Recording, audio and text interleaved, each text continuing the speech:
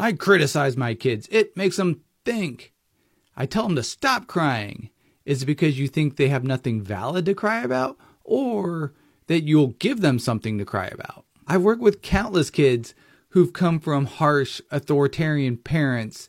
Do you want to know what they really think about you in therapy? A couple weeks ago, I had a teen who called their dad a thin-skinned asshole and a hypocrite. This dad constantly tells them that they're being too emotional and too sensitive, but then goes on to throw a temper tantrum in the McDonald's drive-thru because they've raised their prices. Their kids come to me as people-pleasing perfectionists who constantly think that they're in trouble, who feel empty inside because they've been walking on eggshells ever since they could remember. And I usually only see these kids for a few weeks because the parents think the problem is gone because they're not so sensitive now.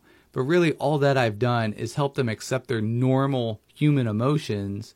I've also helped them learn to hide them from you better. And we've also talked about an exit strategy because you've been subtly hinting that you're going to kick them out of the house when they turn 18. So we've made a plan for that. But I rarely ever get the chance to address the root cause of this, which is the lack of emotional and psychological safety in the parent-child relationships. I've been on multiple podcasts and interviews asking, how do you deal with the criticism? How do you deal with the hate? And it's simple.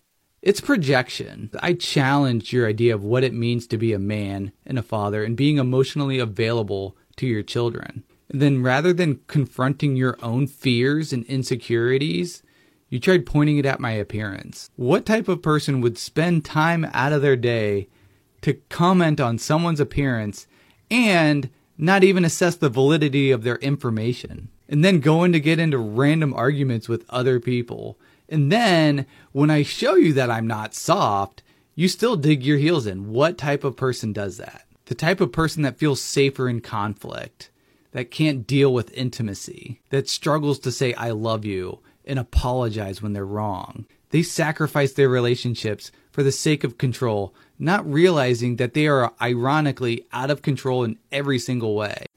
This type of person must win every argument at all cost. Information be damned. They struggle to trust. They struggle to depend on others. They struggle asking for help. So if you want to have a conversation, you need to show that you're thinking about what I'm saying. And you're simply not just trying to dig your heels in and trying to win an argument.